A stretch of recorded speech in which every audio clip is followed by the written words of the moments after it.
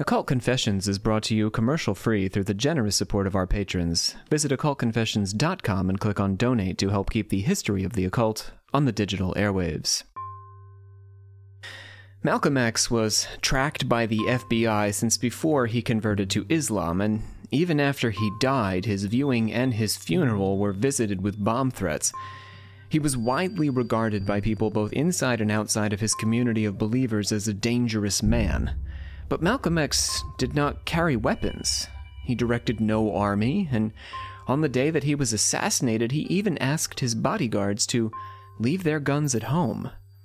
What made Malcolm X dangerous was the revolutionary nature of his speech, the power of his thought, his evolving religious conviction, and his deep commitment to the liberation of black people the world over. He was a black nationalist who, for a good part of his career, advocated for the separation of the races. When he belonged to the Nation of Islam, he argued that white people were blue-eyed devils, black people were a superior race, and Allah would raise African Americans up under the direction of a great leader. For most of his public career, Malcolm didn't see himself as that leader, but rather the leader was Elijah Muhammad, head of the Nation of Islam. Although Malcolm X's views on Elijah Muhammad would undergo a significant shift, especially toward the end of his life. On behalf of Muhammad, he promoted a vision of black separation. But Malcolm X grew increasingly disillusioned with the Nation of Islam and its doctrines and made a break with the organization to found his own group of black nationalist Muslims in 1964. This would be the beginning of the end for Malcolm X, who had long been a target of the federal government, but quickly became a target for the very men he had once served. My name is Dr. Robert C. Thompson, the Supreme Hierophant of the Secret Order of Alchemical Actors, joined this day by two neophytes.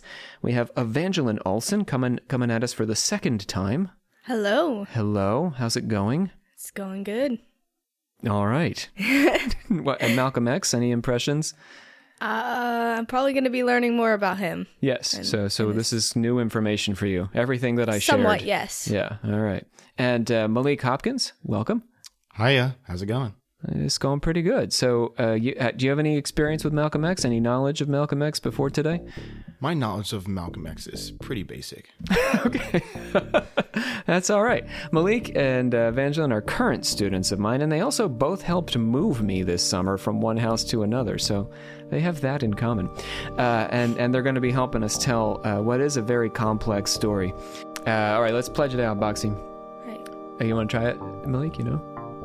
Well, if you feel a little so new to moved, podcasts. We, the members of the Secret Order of Alchemical Actors, do solemnly commit ourselves to a full and honest telling of the history of the occult as far as we know it. I was gonna try to listen to you and then try to join into you in the second time, but I'm not gonna remember all of that. I've listened to too many of the episodes.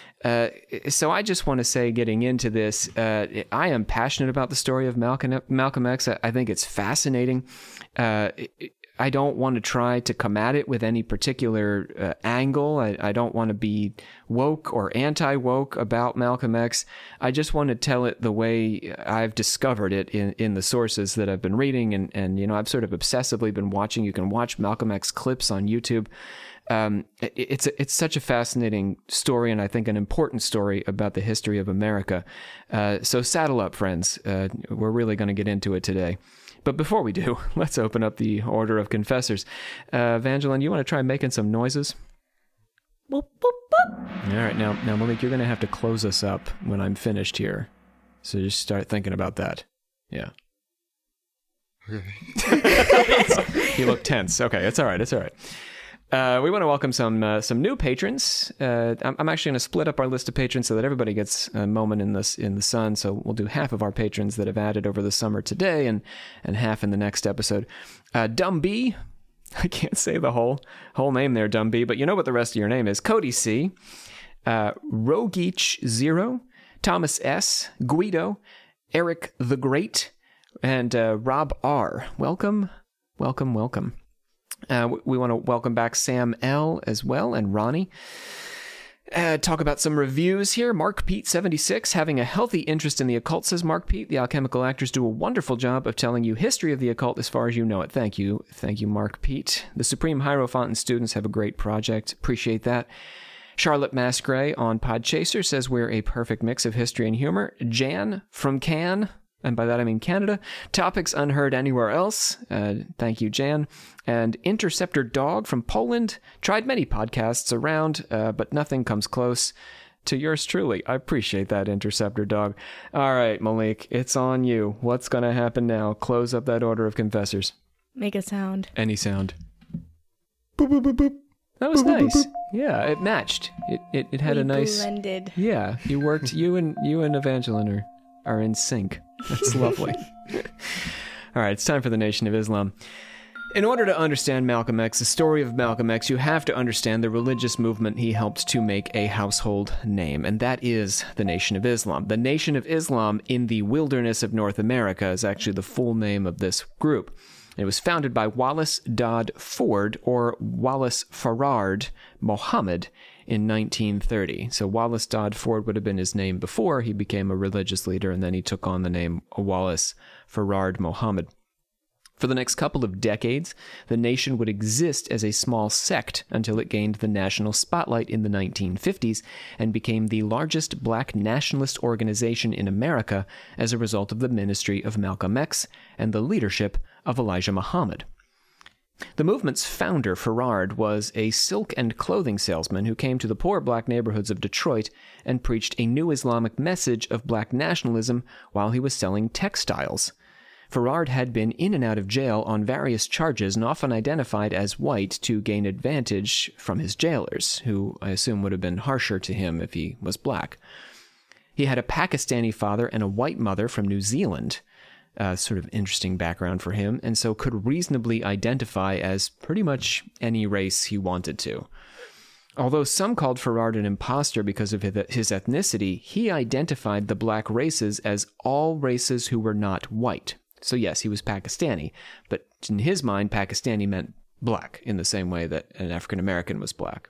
Any trace of black DNA, he said, was enough to render someone a black person. The black man, he said, was really the original man, capital O, capital M, created in the image of God or Allah. In a Gnostic inversion of identity Christianity, Farard said that the white race had been created by an evil scientist 6,000 years ago named Yaqub. Sort of like Jacob, but with a Y. On the U. So not like Jacob at all. No, not really. He practiced genetic experiments and eugenic breeding. That's Jacob, ancient scientist, and killed off the darker babies born in his experimental colonies. Jacob didn't live long enough to complete this project, but his followers did, birthing a race of white people on the island of Patmos. You guys been to Patmos? No. I have not. No, well, probably that's okay, because it's full of fair-skinned, blue-eyed people who are morally inferior to the original black man. So you probably don't want to go there. Awful. I'll tell you why else you don't want to go there. Because these white people forced the black man to live in the caves of the Caucasus Mountains, and these white people crawled on all floors and had sex with dogs. Oh. Yeah. Yeah, so you don't want to go to Patmos. Yikes. Doesn't sound like a place I would be interested in going to. At least at this time in history, because things are going to get better. Moses is coming along. He's going to civilize the whites, and Allah is going to sanction white domination for 6,000 years to cleanse the black race through suffering until a leader should emerge to restore their spiritual purity and liberate them from the white man's culture and power. So that brings us to the present moment. I don't mean our present moment, but 1950-ish, 1930, 1950, in there. We're at the end of history. The black man is about to rise up. The white devil is about to, like the reign of the white devil decreed by God is about to come to an end. Feeling that, Malik? I'm feeling it. Feeling it now. You ready for that? To spread his message, Farard went door to door and sometimes offered to clean the homes for the black residents who greeted him. So I want you guys to imagine now. Malik, imagine a man comes to your house. Right. And he says, I'm going to clean your house for free. Or even for like a dime. And you're like, oh, that's a good deal. Right. Now, he starts cleaning your house and he's like, let me tell you about the white people who have sex with dogs on Patmos. That'd be Honestly, that can be kind of strange. I'd be like, I don't know if he came here to clean my house or trying to educate me. Would you feel educated by this tale? I mean, sure, but You'd be like, oh, I never knew that. Where did you read this? I mean, like after he leaves, I'll be like, that was weird. I'll tell you what else he did. He would pay people 25 cents to get them to attend his Sunday meetings. How about that, Malik? If I give you a quarter, will you come listen to all the stories I was just telling you about, the ancient Jakob evil scientist? Honestly, probably not. Not for a quarter?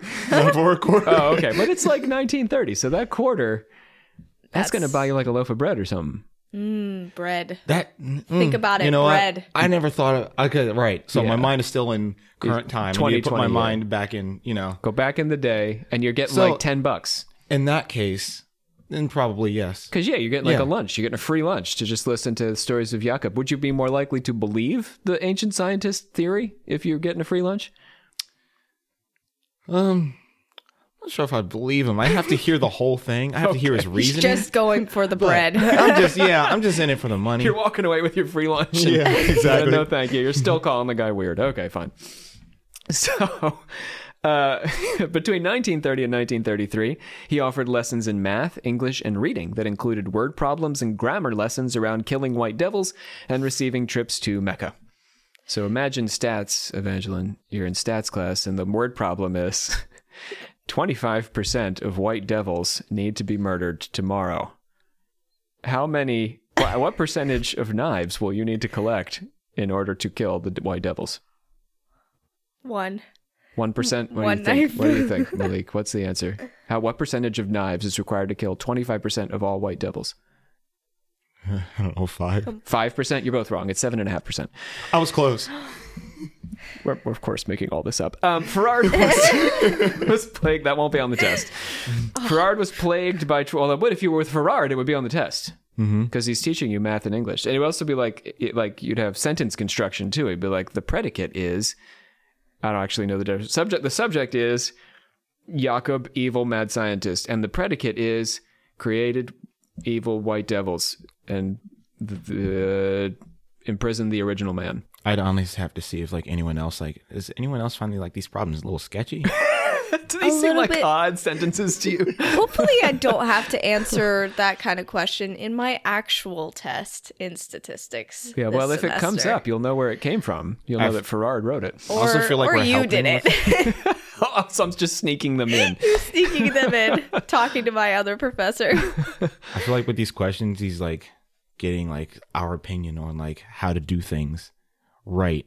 It's like here's what would you need? What percentage of knives would you need? It's are you generally asking do you need to know this information? Do you need to know how many knives you need to collect to kill a white devil? You think you're trying to get help right with this project? Okay, he's what is it? Crowdsourcing that question. Ferrard was plagued by trouble with the law throughout his career, and in 1932 he was arrested when Robert Harris, a member of the Nation of Islam, murdered his roommate James J. Smith and claimed he was performing a human sacrifice. The justice system eventually concluded that Harris was an unbalanced individual, imagine that, and that the Nation of Islam, and Ferrard in particular, were not at fault for what he did. Someone could listen to an episode of ours and go out and kill somebody, and that wouldn't be our fault. Because we didn't intend that, and there was no reasonable way to expect it would have happened. Ferrard is not necessarily advocating human sacrifice, after all. I mean, my knife math problem aside, but I made that up. I really hope nobody listens to this and decides that they need to do a human sacrifice because of us. Well, we do have a whole episode on human sacrifice, but I would not. Bree is the one that's advocating human sacrifice. They're not me in that episode. True. That's how she became metallurgic. So in 1933, he was arrested again and sought refuge in the home of his acolyte Elijah Muhammad.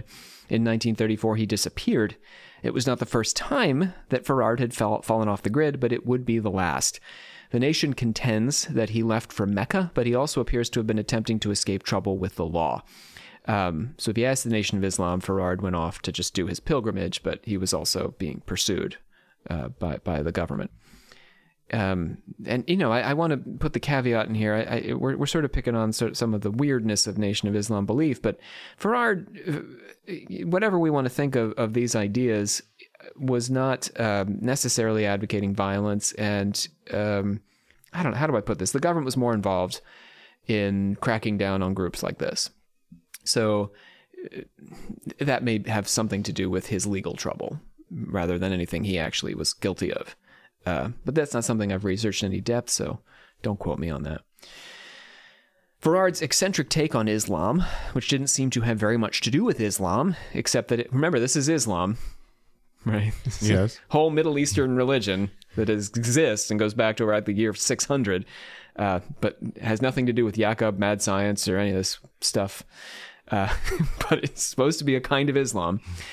Anyhow, the only real tie-in I'll say is that Northern Africans were Muslims by and large, and they were black. Mm-hmm. So Farard's got a connection there. He's Pakistani, so I see his genealogical roots in Islam, and then he's linking up with North African Muslims. And so Islam is almost kind of a brand for this belief system. But really, much of the belief system doesn't have anything to say about the actual historical Muhammad or anything that he taught. Pillars of Islam, any of that. So, the Moorish Science Temple Organization, by the way, was also a Muslim organization in the United States and shared a message of black solidarity and economic development. So the Nation of Islam wasn't the only black organization that was Islamic at this time period. There were two. But as the nation was on the rise, the temple was actually failing as a result of internal conflict among its leaders. Many of the nation's future believers, most notably Malcolm X, would choose to interpret Farard's teaching as metaphorical rather than literal, accounting for the genesis of the races. So, in other words, Malik, you're sitting in your house and you're like, this is really weird, this mad science stuff and the dog sex and all that. But what if my man Farard is just, trying to give me a metaphorical lesson on the relation between black people and white people?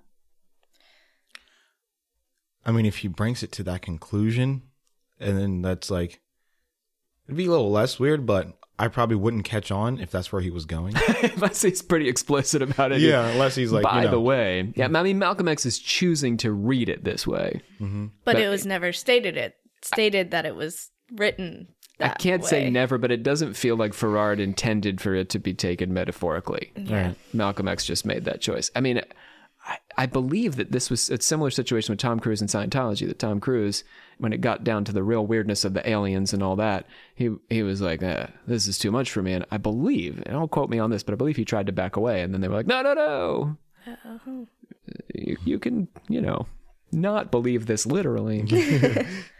Anyway, I don't know that story in full. My wife loves Tom Cruise, so I always just hear it out of the corner of my ear. The genocidal pursuits of the Nazis and quest for racial purity sought by the Knights of the KKK, the Ku Klux Klan, certainly reflected an inverted image of Farard's infanticidal Yaqub. So let's think about that. What? Did I not need to define KKK? No, you're good. All right. And these groups would play a strange role in the history of the nation that we'll come to later. So there's actually going to be some overlap between the KKK and the neo-Nazis and the Nation of Islam. That's a little teaser. Ooh.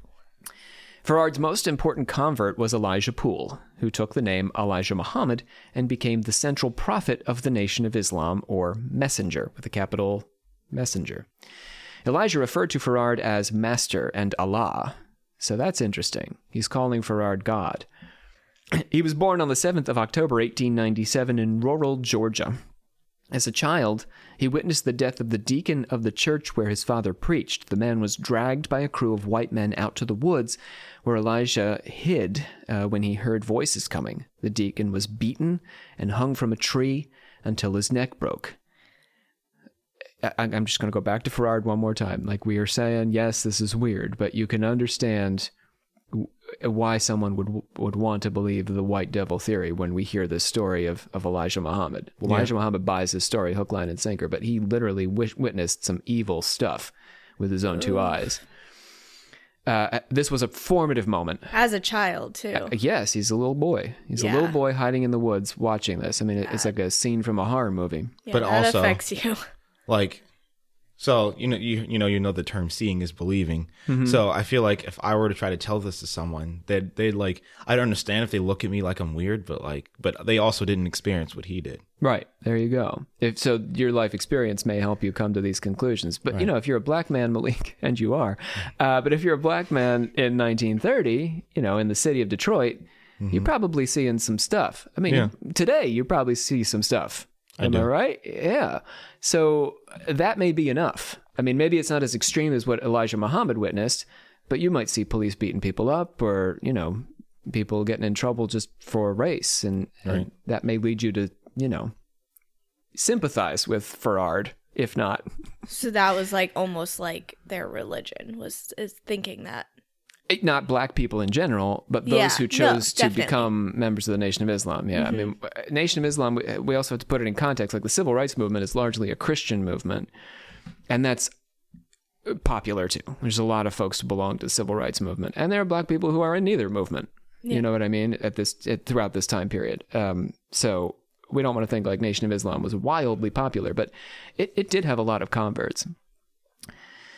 Back to Elijah Muhammad. He married Clara Evans in 1917 and fathered 19 children by her. God bless Clara Evans. 19. They moved to Detroit in 1923, where he met Wallace Farard Muhammad. After Farard disappeared, Elijah Muhammad replaced him as the leader of the Nation of Islam.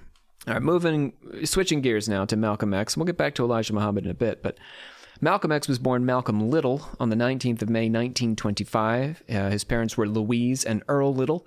His father was a carpenter and a preacher, and both his mother and father had volunteered for Marcus Garvey's United Negro Improvement Association. After they married in 1919, they signed up to establish a UNIA chapter in the Midwest. They moved to Omaha, Nebraska, but the KKK drove them off. Then they moved to Lansing, Michigan, where their home burned down in 1929. And in 1931, Earl was killed in a streetcar accident. His family believed he had been killed by white supremacists, a distinct possibility given his prominent relationship with black nationalism. So Marcus Garvey, in part, I mean, it's not just because his parents are black that they're suffering. That is certainly part of it, but it's because they are politically active black people operating in an area where there are KKK members who do not want to see politically active black people. Marcus Garvey followers in their midst. In 1939, his mother suffered a nervous breakdown and had to be committed to the state asylum. Malcolm was 13 years old. Imagine that, 13 years old. Dad's dead. Mom has now been committed to an asylum. Oof. Yeah. His 7 brothers and sisters were placed in the foster system, along with Malcolm X. He was shuffled between foster homes. He was a smart guy. I mean, if you listen to him speak, you'll know he was always a smart guy. Academically gifted, but a teacher of his discouraged him from pursuing a degree in law, explaining that this was not a realistic goal for a black child. He moved to Boston. Yeah, I mean, it's awful. That's awful. It's awful. It's common. I mean, when you read about this era, you just sort of like, I read that as well. Of course she did, or he did. But it's awful. It's awful. Yeah. Nothing new. You can be a lawyer, Malik. Do you want to be a lawyer? Definitely not. He moved to Boston after a visit to his half-sister Ella, and then to Harlem, where he began to get himself into some trouble. In Harlem, he was arrested for putting a soldier, who was actually an undercover detective, in touch with a prostitute. He sold marijuana, he carried a gun. Although his own account of his days of crime was lurid, it's more likely that he engaged in petty crime and nothing too serious. In 1945, he was arrested for burgling a wealthy house in Newton, outside Boston, as part of a small gang of thieves. Police discovered he was also in a relationship with a white woman on the crew, which was actually a crime in itself at that time period. Really? Yes, yeah. I believe there's a Supreme Court case. Don't quote me on that, but it took a long time to legalize interracial marriage. Jeez. It was illegal well into the 20th century, though. Did you know that, Malik? I did, but I've heard that once, like a while ago, but then it kind of just left my brain, but then you kind of just like resurfaced it. And I was like, oh yeah. Sorry. I forgot that was legal. It's Illegal. Illegal. Wow. Illegal. It's more convenient sometimes to forget the horrors of history, but yes, Yeah. yes, was illegal. So he was guilty on a couple of counts there. He was robbing a house, which is still illegal. But then this relationship with one of his fellow robbers, who happened to be a white woman, he was sentenced to 8 to 10 years in prison. And this was a formative moment for Malcolm Little. He was an atheist when he entered prison. His brother Reginald wrote to him to give up pork and cigarettes and to get himself free, to free his mind, and to get free of prison, and paid Malcolm several visits during which he gradually unfolded the tenets of the Nation of Islam, namely that the devil was a white man and the white man had deceived the black man into forgetting his own self-knowledge. I mean, now here's a different way of framing this message. It's not, all this Jacob and mad science. It's that a black person, particularly at this time period, but throughout history, is being told they're inferior. And this is Reginald's message to Malcolm X. You're in jail, and this has happened to you because you've been taught you're inferior. But you're not. You're not inferior at all. In fact, says the Nation of Islam, flipping it on its head, you're superior to the white race. Malcolm X struck up a correspondence with Elijah Muhammad and joined the Nation of Islam. His sister Ella secured his transfer from the Concord Reformatory to the Norfolk prison colony, which had an extensive library, and Malcolm X endeavored to learn as much as he could about the history of the African races, slavery, and colonialism. He got his education. After getting out of prison in 1953, he began as an assistant minister to Lemuel Hassan in Detroit. This was the year he replaced his last name, the slave master's name, Little, with X, which stood as a placeholder for his lost African name. That's a fun fact people don't generally I was gonna reflect on. ask why his last name was like X. Well, you'll hear as we talk that a lot of members of the Nation of Islam did the X, put the X in their name somewhere. I always thought it was kind of like a stage name.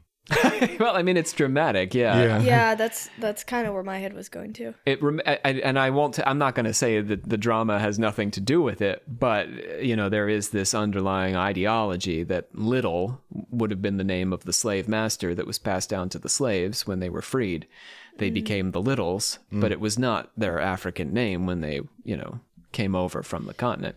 I mean, the same thing happened to immigrants to some extent. They had their names distorted by the people on Ellis Island. But Europeans have a bit more tie to their original name, their last name, than Africans.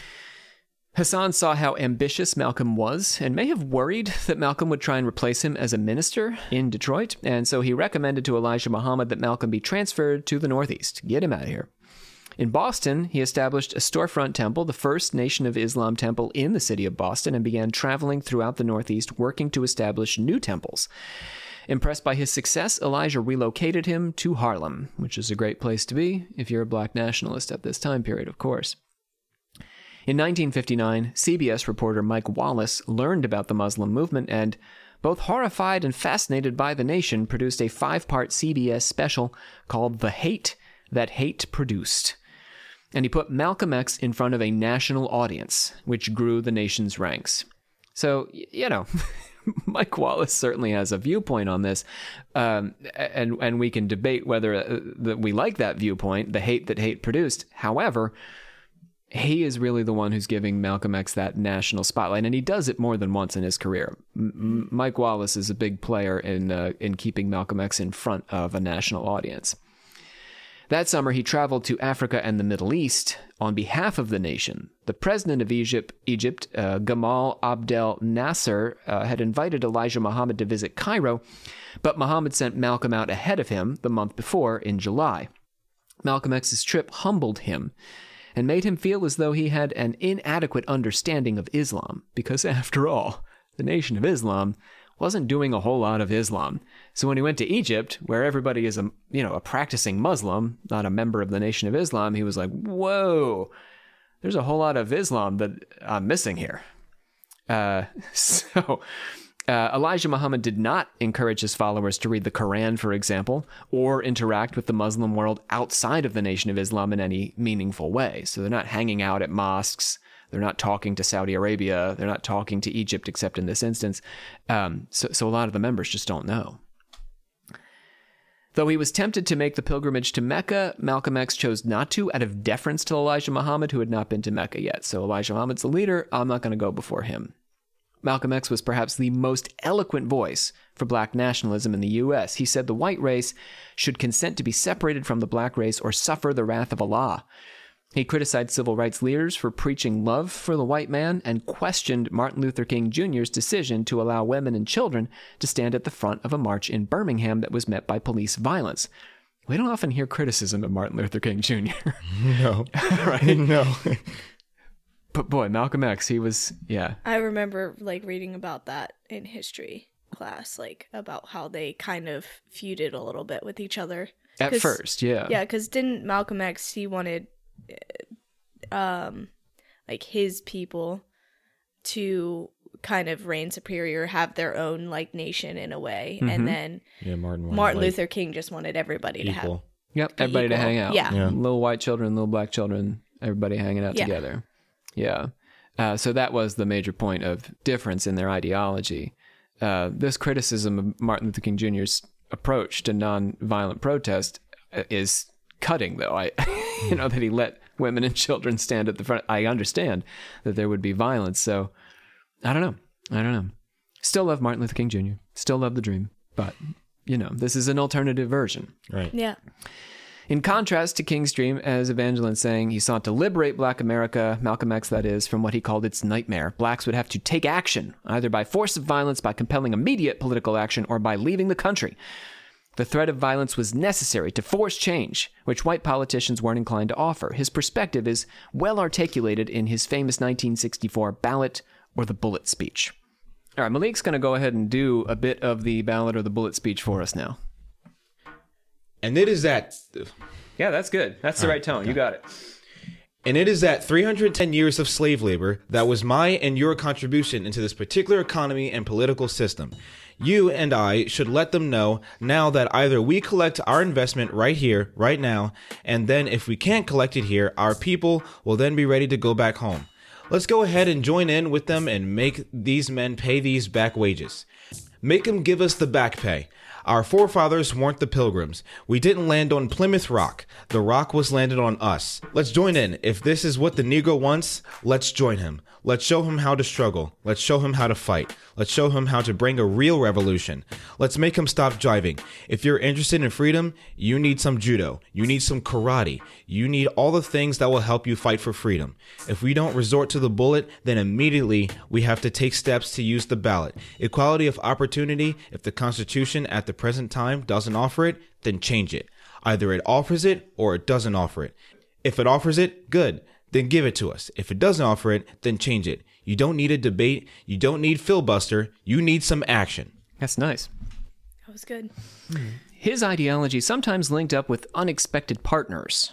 He met with Fidel Castro in Harlem in 1960, and in 1961, he was joined by George Lincoln Rockwell of the American Nazi Party at the Nation of Islam rally. Malcolm and Rockwell both wanted the same thing, albeit for different reasons, namely, the complete separation of the black race from the white race. Rockwell had been invited by Elijah Muhammad, and while Malcolm worried that this would tarnish the reputation of the black Muslims, he went along with it for Muhammad's sake. In a similar vein, he participated in a meeting with members of the KKK in Atlanta at the home of Nation Minister Jeremiah X. Although Elijah Muhammad disagreed with the Klan's perspective on pretty much everything,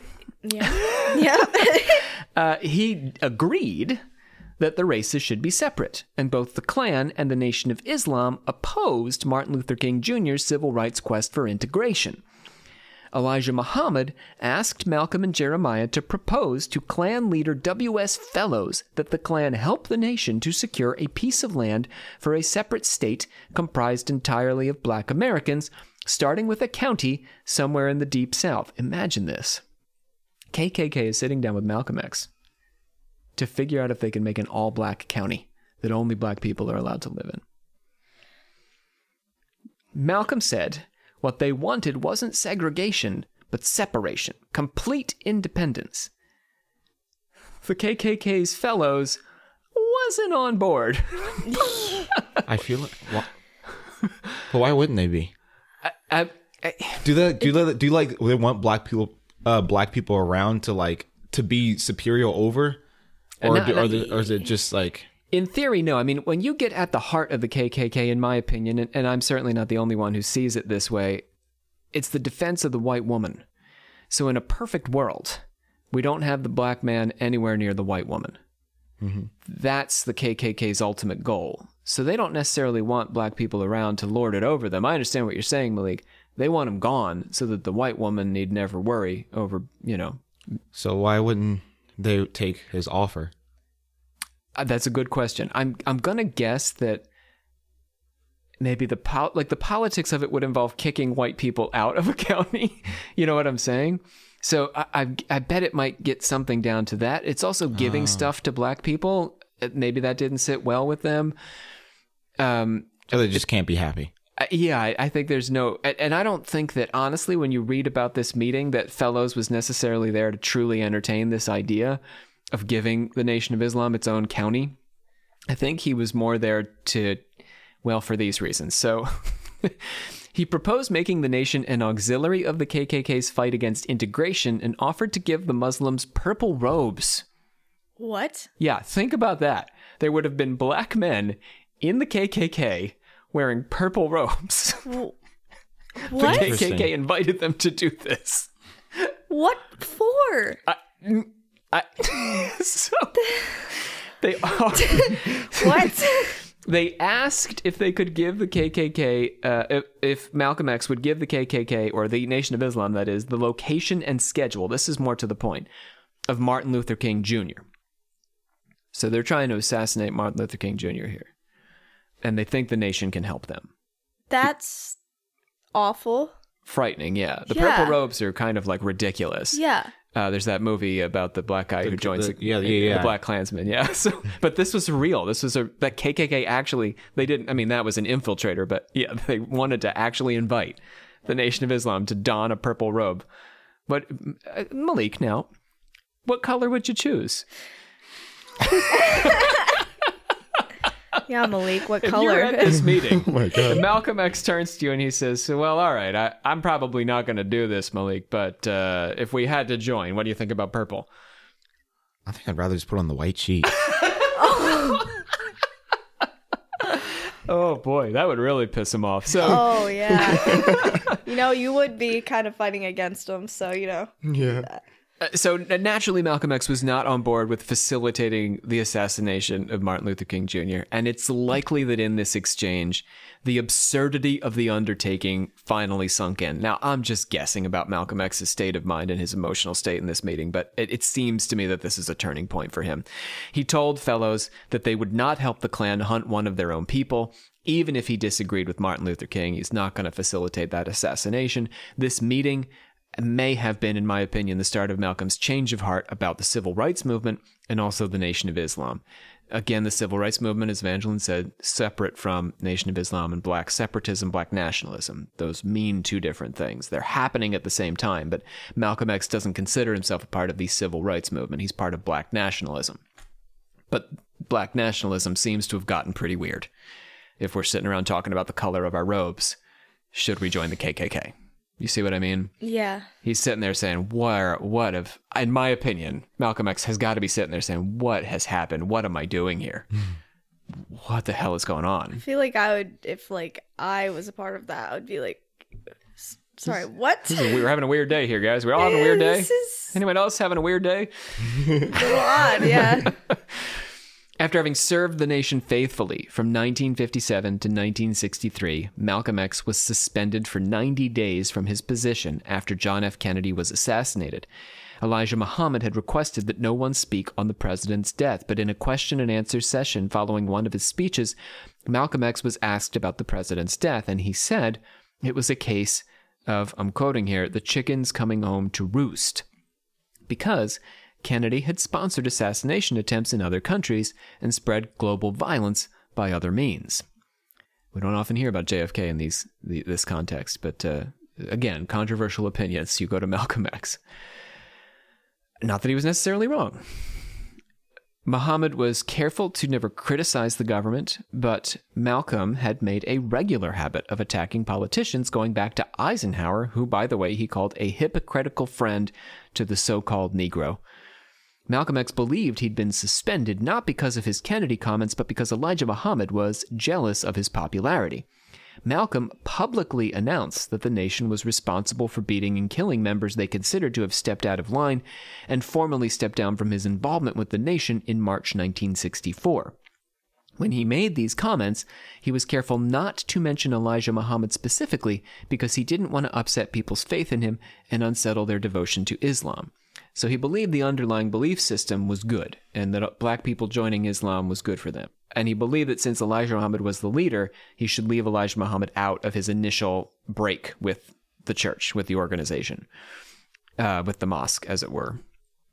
But it seems to me like there was a personality conflict at the end of the day. I mean, Elijah Muhammad may be a name that many of our listeners and maybe you guys have never heard before. Yeah? Had you heard of Elijah Muhammad before today?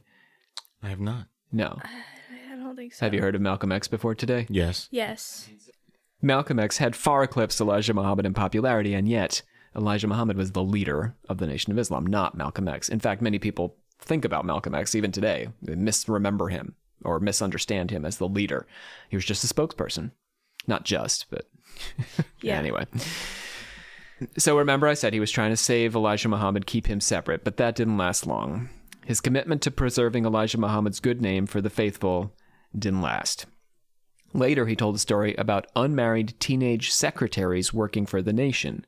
2 of these secretaries had become pregnant, and per the nation's prohibition against extramarital sex, they were isolated and humiliated for their transgression. Then 4 more teenage secretaries became pregnant, and Wallace Muhammad, Elijah Muhammad's own son, confided in Malcolm that the father of all of these children was Elijah Muhammad. Yeah. Oh.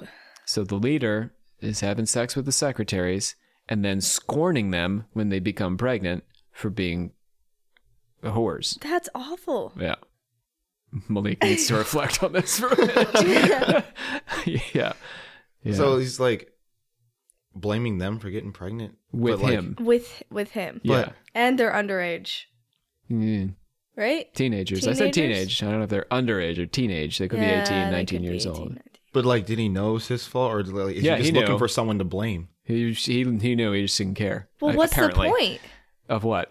Why would he do that? Like, what's the point of getting them pregnant and then blaming it on, like? I don't know if he was intentionally getting them pregnant. He was intentionally having sex with them because he wanted to. Oh, just because he wanted to. And then the pregnancies happened, and then he had to say something with these pregnant secretaries. He couldn't just let them off the hook and be like, no, it's cool that you're not married and pregnant, even though he was the one who had caused it. That's awful. Oh, so he was just trying to make it look like it wasn't his fault in front of other people. Yep. He was trying to put up a good face. Yeah. Okay. Oh, jeez. Okay, I see. A facade. Wallace Muhammad had concluded that his father was not a prophet. Let me say that again. Wallace Muhammad had not concluded that his own father was not the prophet he claimed to be. And Wallace Muhammad, son of Elijah Muhammad, was excommunicated from his father's own organization 5 times. Oh, snap. Let him back in, kick him out again. Let him back in, kick him out again. It was Wallace who replaced his father when Elijah died, though, in 1975. So, Wallace won in the end. He rejected the deification of Farad, moved the nation to embrace the 5 pillars of Islam, and chose to accept white members. Whoa. His leadership splintered the Nation of Islam, though, and precipitated the rise of a leader who would claim greater national attention, namely Louis Farrakhan, but that's a story for another day. Back to Malcolm X. Malcolm X started a new religious organization, Muslim Mosque Incorporated. This new organization would focus on the politics of black nationalism and the religion of Islam. In April 1964, he flew back to Cairo under the assumed name of Malik El-Shabazz. Interesting. Yeah, you got a link there. Albeit you don't go by El-Shabazz. I don't. But you can start thinking about it. The Hajj committee in Jeddah recognized Malcolm X as a true Muslim, and the head of the committee told him that he hoped Malcolm would become a great preacher of Islam in America. He joined the pilgrimage where he was impressed that people from every race were present. White people, black people, Middle Eastern people, Asian people. The Hajj equalized them all, and he was moved by the spirit of unity and brotherhood displayed in Mecca.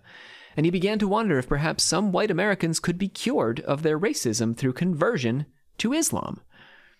In an interview with Mike Wallace after his pilgrimage, here's Mike Wallace again, always interviewing Malcolm X. He walked back his views on black separatism. He said that when he'd expressed ideas about separating the races, he'd been speaking in his capacity as a spokesman for Elijah Muhammad, but he had not solidified his own views on the matter. Speaking as himself, he saw a path forward for the races to coexist. He was working his way toward the civil rights mainstream, but this does not mean he was departing from his lifelong project to improve the lives of American black people by any means necessary. And you can watch these interviews, many of them on YouTube if you want. Google Malcolm X, search Malcolm X and Mike Wallace. After his pilgrimage, he visited Africa, specifically Sudan, Lebanon, Nigeria, and Ghana. And he developed the idea of the African nations bringing up the poor treatment of blacks in America at the UN as a possible path forward on the enfranchisement of African Americans. So imagine this.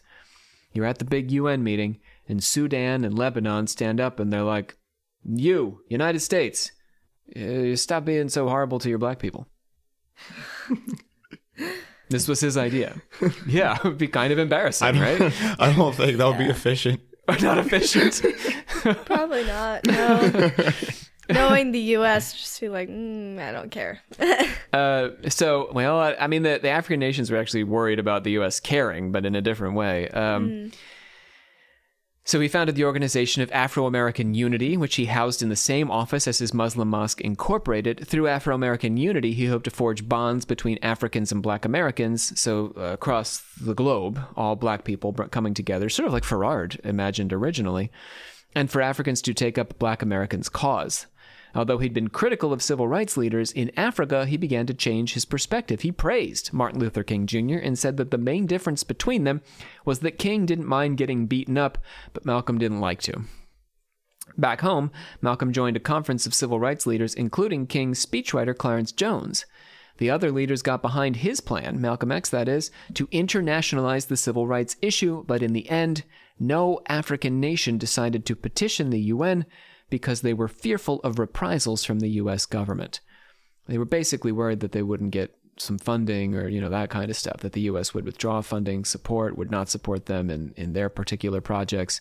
So it was more out of fear. They weren't concerned that the U.S. would say, we screw you, we don't care. They were more concerned that the U.S. would feel embarrassed by this and would take it out on the African nations.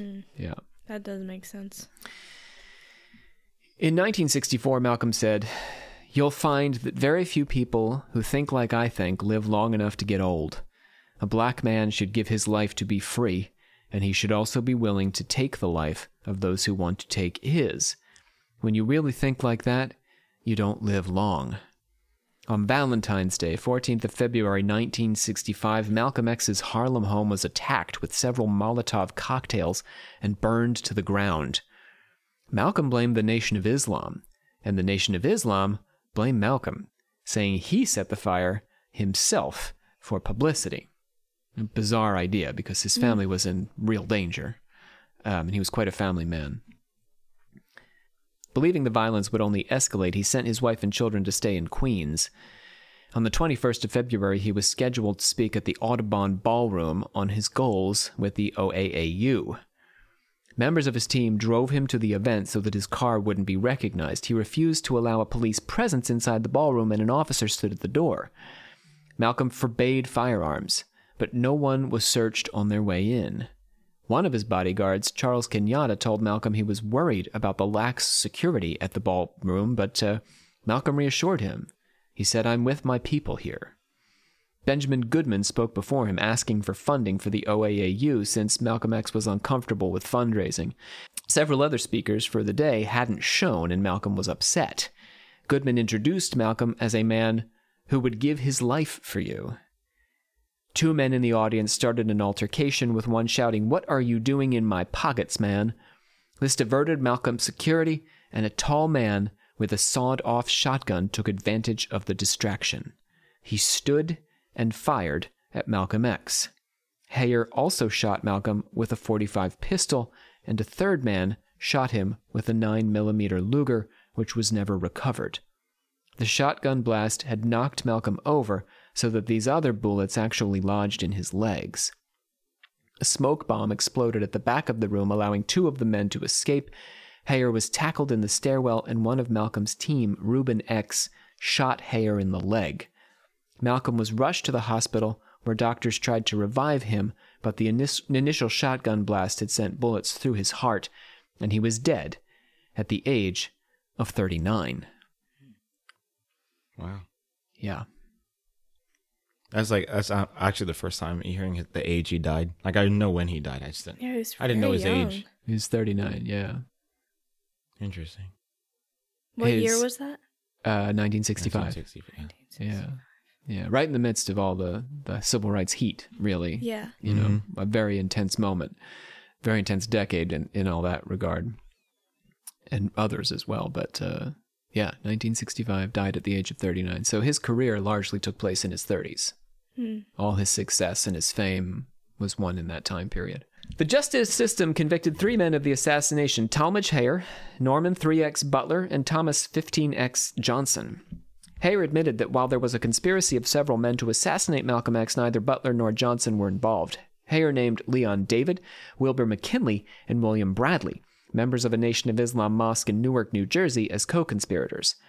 The team had been plotting for some time before they decided, according to Heyer, to make the attempt at the Audubon Ballroom in Manhattan. It's difficult to believe with Malcolm's security detail that and the guarded ballroom that Heyer and company didn't have help from someone on the inside of Malcolm's team, but Heyer said it was only by chance, and they were taking a chance, and that they had no insider assistance. So Heyer said there wasn't anyone on the inside helping him. They bought tickets to and attended a dance the night before to scout out the location. Imagine that. All the teenagers getting together for the sock hop in 1965, and here come these assassins. Yikes. Jeez. They were associated with a group called the Fruit of Islam, a paramilitary unit who provided security for the Nation of Islam. Heyer was approached in 1964 and asked how he felt about Malcolm X. When he expressed his anger toward Malcolm over his dispute with Elijah Muhammad, he was immediately recruited to become an assassin. Butler and Johnson were both members of the Fruit of Islam, but apparently not involved in the shooting of Malcolm X, even though they were convicted. They had both been suspects in the shooting of a Nation of Islam defector named Benjamin Brown. This is how they got caught up in the Malcolm X scenario, and they spent a long time in prison for this, by the way. Butler was arrested for the shooting, and his legs were badly injured during his arrest, which made it even less likely he could have participated in the assassination of Malcolm X. So one of these guys, who was convicted for killing Malcolm X, wasn't even in good shape to run away, which they obviously had to have, because only Heyer was caught. Elijah Muhammad denied any involvement on his part or the part of the NOI and claimed no knowledge of Heyer. I don't know this man. Distrusting the police, many of Malcolm's supporters refused to participate in the investigation. So that added to some of the problems. Because, if we're thinking about black nationalism, if we're thinking about Black Panthers, the distrust of the police is fundamental to these movements. So Malcolm X's followers, the police come in and want to investigate this, and they say, we're not talking to you. Right. Yeah, you lie and you cheat and you screw us over. What are you going to do here? So it was almost impossible to correctly answer what happened here. Yeah. They screwed it up. They got the wrong people ultimately for the assassination, with the exception of Heyer. Suspicions of a government conspiracy actually linger around the idea that the FBI or some federal body was interested in starting a war between Malcolm's followers and the Nation of Islam in order to undermine the black nationalist movement. The FBI kept tabs on Martin Luther King Jr., we know. They were watching civil rights leaders. They were concerned about them, rabble-rousing or whatever, stirring up trouble. Many believe that Malcolm's request not to allow firearms or have people searched, and the fact that he was alone and unguarded on stage, point to an insider betrayal within Malcolm's circle, getting back to that theory. But it's worth noting that Malcolm had been on the FBI's watch list since he sent a letter to Harry Truman all the way back in 1950, protesting the start of the Korean War and telling Truman he was a communist who had hoped to volunteer for the Japanese army during World War II. What a character. He's like 20 years old. He's sending this letter to the president telling him he wanted to fight against the U.S. Brilliant. The day before Malcolm's funeral, yeah, he was he was intense. He was an intense person. Sounds like it. Bold guy. I mean, it gets back to the point that, he views the United States government as oppressing the black man. So any opportunity to point that out, even when he's 20 years old. Wow. The day before Malcolm's funeral, Elijah Muhammad gave a rally at which he convinced Malcolm's brothers Filbert and Wilfred to speak out against him, his own brothers, days before his funeral. Yeah, between the time he dies and his funeral. Oh, jeez. Interesting. Elijah Muhammad said, "We did not want to kill Malcolm, and we didn't try to. It was his foolishness, ignorance, and his preaching that brought on his death. It's wrong to stand beside the grave of a hypocrite. He turned his back on the man who taught him all he knew. It was me, Elijah Muhammad. Malcolm got what he was preaching." Dancing on the man's grave there. Wow. 22,000 people came to pay their respects at the funeral parlor where Malcolm X's body was laid out. 22,000. That's crazy. Both the funeral parlor and Faith Temple Church, where Malcolm's funeral were held, received bomb threats, and the church closed off its basement as a result. When white grave diggers went to bury Malcolm, his followers protested that their leader could not be buried by white men, and they took up the shovels themselves. Was Malcolm ever close to his brothers, or were they? I don't know about his relationship with his family. It seems like at that point they wouldn't have been close enough. Or in his organization, yeah. It didn't seem like they were, like, in his life that much, especially because, like you said, they went through foster care, right? So, did they technically have different families? I don't know the degree to which they were separate. I mean, Reginald did not speak out against him, and Reginald was the one who originally converted him, to the Nation of Islam. Yeah. So, I mean, there certainly is, in his life story, there is his brothers and, his family has involved. His sister got him out of jail, got him moved in jail, so... He had relation because his older siblings, I think he was 13, remember? Mm-hmm. His older siblings weren't necessarily even in foster care for very long. They would have gotten married and moved out, turned 18 years old. So he had decent relations, I think, with those siblings, but particularly at the formative years of his life, and Reginald in particular. But these two, Filbert and Wilfred, I don't really know much about his relationship with them. It seems like they were not on board. Yes, they gave a heck of a eulogy. Yeah. Mm-hmm. Or they were so far on board with Elijah Muhammad that, he sort of talked him into coming out. And I mean, this is the leader of a legitimately scary organization. Nation of Islam is, we're going to get into some of the things they did. But yeah, so. Wow. There could be coercion there too, I guess is what I'm trying to say. Despite a whole lot of damning circumstances surrounding Malcolm's assassination, the Nation of Islam continues to deny involvement. But in the following decade, a couple of events that bore distinct traces of Nation of Islam fingerprints harken back to Malcolm's murder. So we can read back to Malcolm's murder from these events. Well, this looks a lot like what happened to Malcolm X. First were the so-called zebra murders. In 1973 and 1974, 15 white San Francisco residents were shot to death and 9 were assaulted and permanently injured, including future mayor of San Francisco, Art Agnos. These crimes were committed by a crew of 4 black men calling themselves the Death Angels.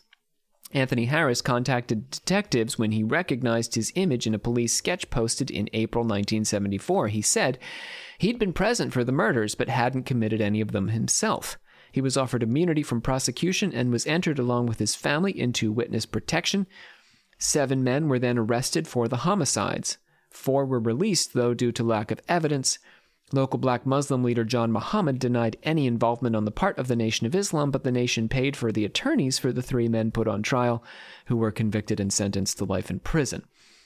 So this is the first major instance. They're denying that they were involved in any actual violence against Malcolm X in 1965, but in 1974, a whole bunch of people died with people who are tangentially related to Nation of Islam, or perhaps less than tangentially, despite the denials, because they're paying for their legal defense. Mm.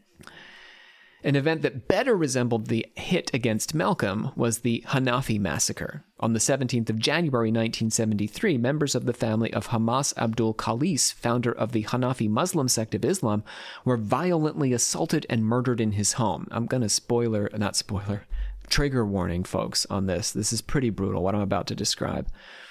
Khalis had been national secretary for the Nation of Islam until he was demoted in 1958.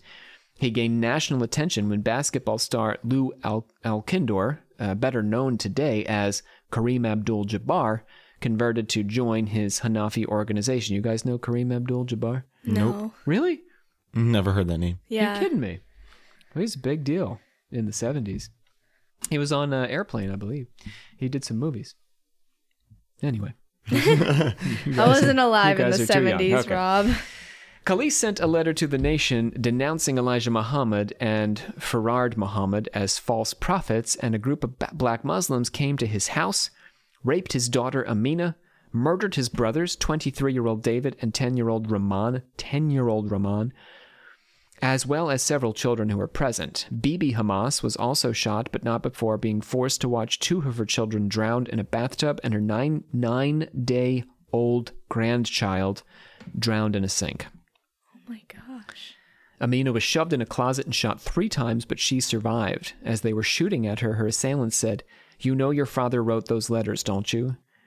Evidence led police to a Philadelphia mosque. 6 men were arrested, including James X. Price, who attempted to turn state's evidence, but he ultimately refused to testify, fearing that the nation would not accept him back into their fold, and was subsequently murdered by black Muslims in Holmesburg prison. So I'm not saying the Nation of Islam killed Malcolm X, but these are some eyewitness accounts of events that deeply implicate Nation of Islam members. And they implicate Nation of Islam members in attacks on people who were criticizing the Nation of Islam. Khalis, for one, and Malcolm X, for 2. Malcolm X had been with the Nation of Islam until, he changed his mind. And you can watch Malcolm X on Mike Wallace on YouTube if you like, basically tell Mike Wallace, I'm speaking out against these people. I expect they're going to kill me or attempt to kill me. This is going to happen. I'm telling you the truth about what happened with these teenage girls. I'm telling you the truth, as far as I understand it, about what's going on in the Nation of Islam and Elijah Muhammad. I'm not with these people anymore. They're going to kill me for the things that I am saying. My words are going to be too much for them, and they're going to resort to violence. So he told us, Malcolm X told us straight out before he died. Wow. So they still don't have proof of who actually killed him? I know they got one of the guys, but they don't have. Well, my account here, I think, is pretty close to actually what happened. We're pretty sure it's not the men who were convicted. It's these other men who were involved, who were named by, the assailant who was captured and convicted. The 2 guys he was convicted with were not involved, though. These other guys were involved. But yeah, the Nation of Islam distanced themselves from all of it, said they didn't know they didn't know the guys who were convicted. They didn't know Hare. They weren't involved in this event. But it seems, Malcolm X is telling us Elijah Muhammad will have me killed. I mean, That's really where it's at. We know that the guys who killed Malcolm X were members of Nation of Islam. What remains suspect is whether or not Elijah Muhammad was aware or had ordered this to happen. But Malcolm X believed that that's what was going to happen to him. Yeah. Wow. Yeah. And Elijah Muhammad certainly was not mournful after his death or anything. He was celebrating it. It's possible that the nation was not involved in Malcolm's assassination. The circumstances surrounding that fateful afternoon at the Audubon Ballroom, as well as subsequent events, make it difficult to accept, though, that the nation had no plan or desire to kill him. I will say only in conclusion one thing: Malcolm X was a dangerous man, but the danger he posed was always ideological and pointed squarely at the powers that be. Final thoughts on Malcolm X? That is a lot more than I learned in history class. That's what I was hoping. I want to tell as much of the story as I can. I feel like, I don't know, I wasn't because like I said at the beginning of the episode, my knowledge of Malcolm X is pretty basic. I just know what he was trying to do and that he got assassinated, but I never really viewed him as I guess I never really knew he was trying to get black people above white people. Yeah. I thought he was trying to I knew he was fighting for black people, but it's new to me that I was oh, he wanted to switch spots with the white people and he wanted the black people to reign superior than the whites. So that was separate. Yeah. Separate. Yeah. He did want to. Yeah, I don't think he wanted to like rule over the white people. He understood the black race as superior. That's true. Yeah. But he wanted to get the black race away from the white race so that they could build their own nation. Yes, enjoy their superiority in peace. Yeah, right. Yeah. Does so that make sense? I don't think he wanted to like make. Well, the white like I know he didn't want to like. Yeah, yeah, I didn't want to like. I wasn't saying it's like, oh, it's like white people should be like slaves now. It's like it's your turn since we went through all that. But like, I just like never knew he just wanted black people to be better. Is I guess what I'm saying. He viewed black people as better inherently. Yeah, black people already were better. Yeah, okay. They just needed the space to enjoy that. But I mean, I will say, Malik, that at the end, the last year of his life, he changed gears. After he went on his pilgrimage to Mecca, he said, we can get white people into Islam and we can cure them of their racism. I see. White people are racist in his mind. Yeah. I mean, enough white people that it's a problem for black people. And I'm not going to deny him that in 1964, 1965. Yeah, for sure.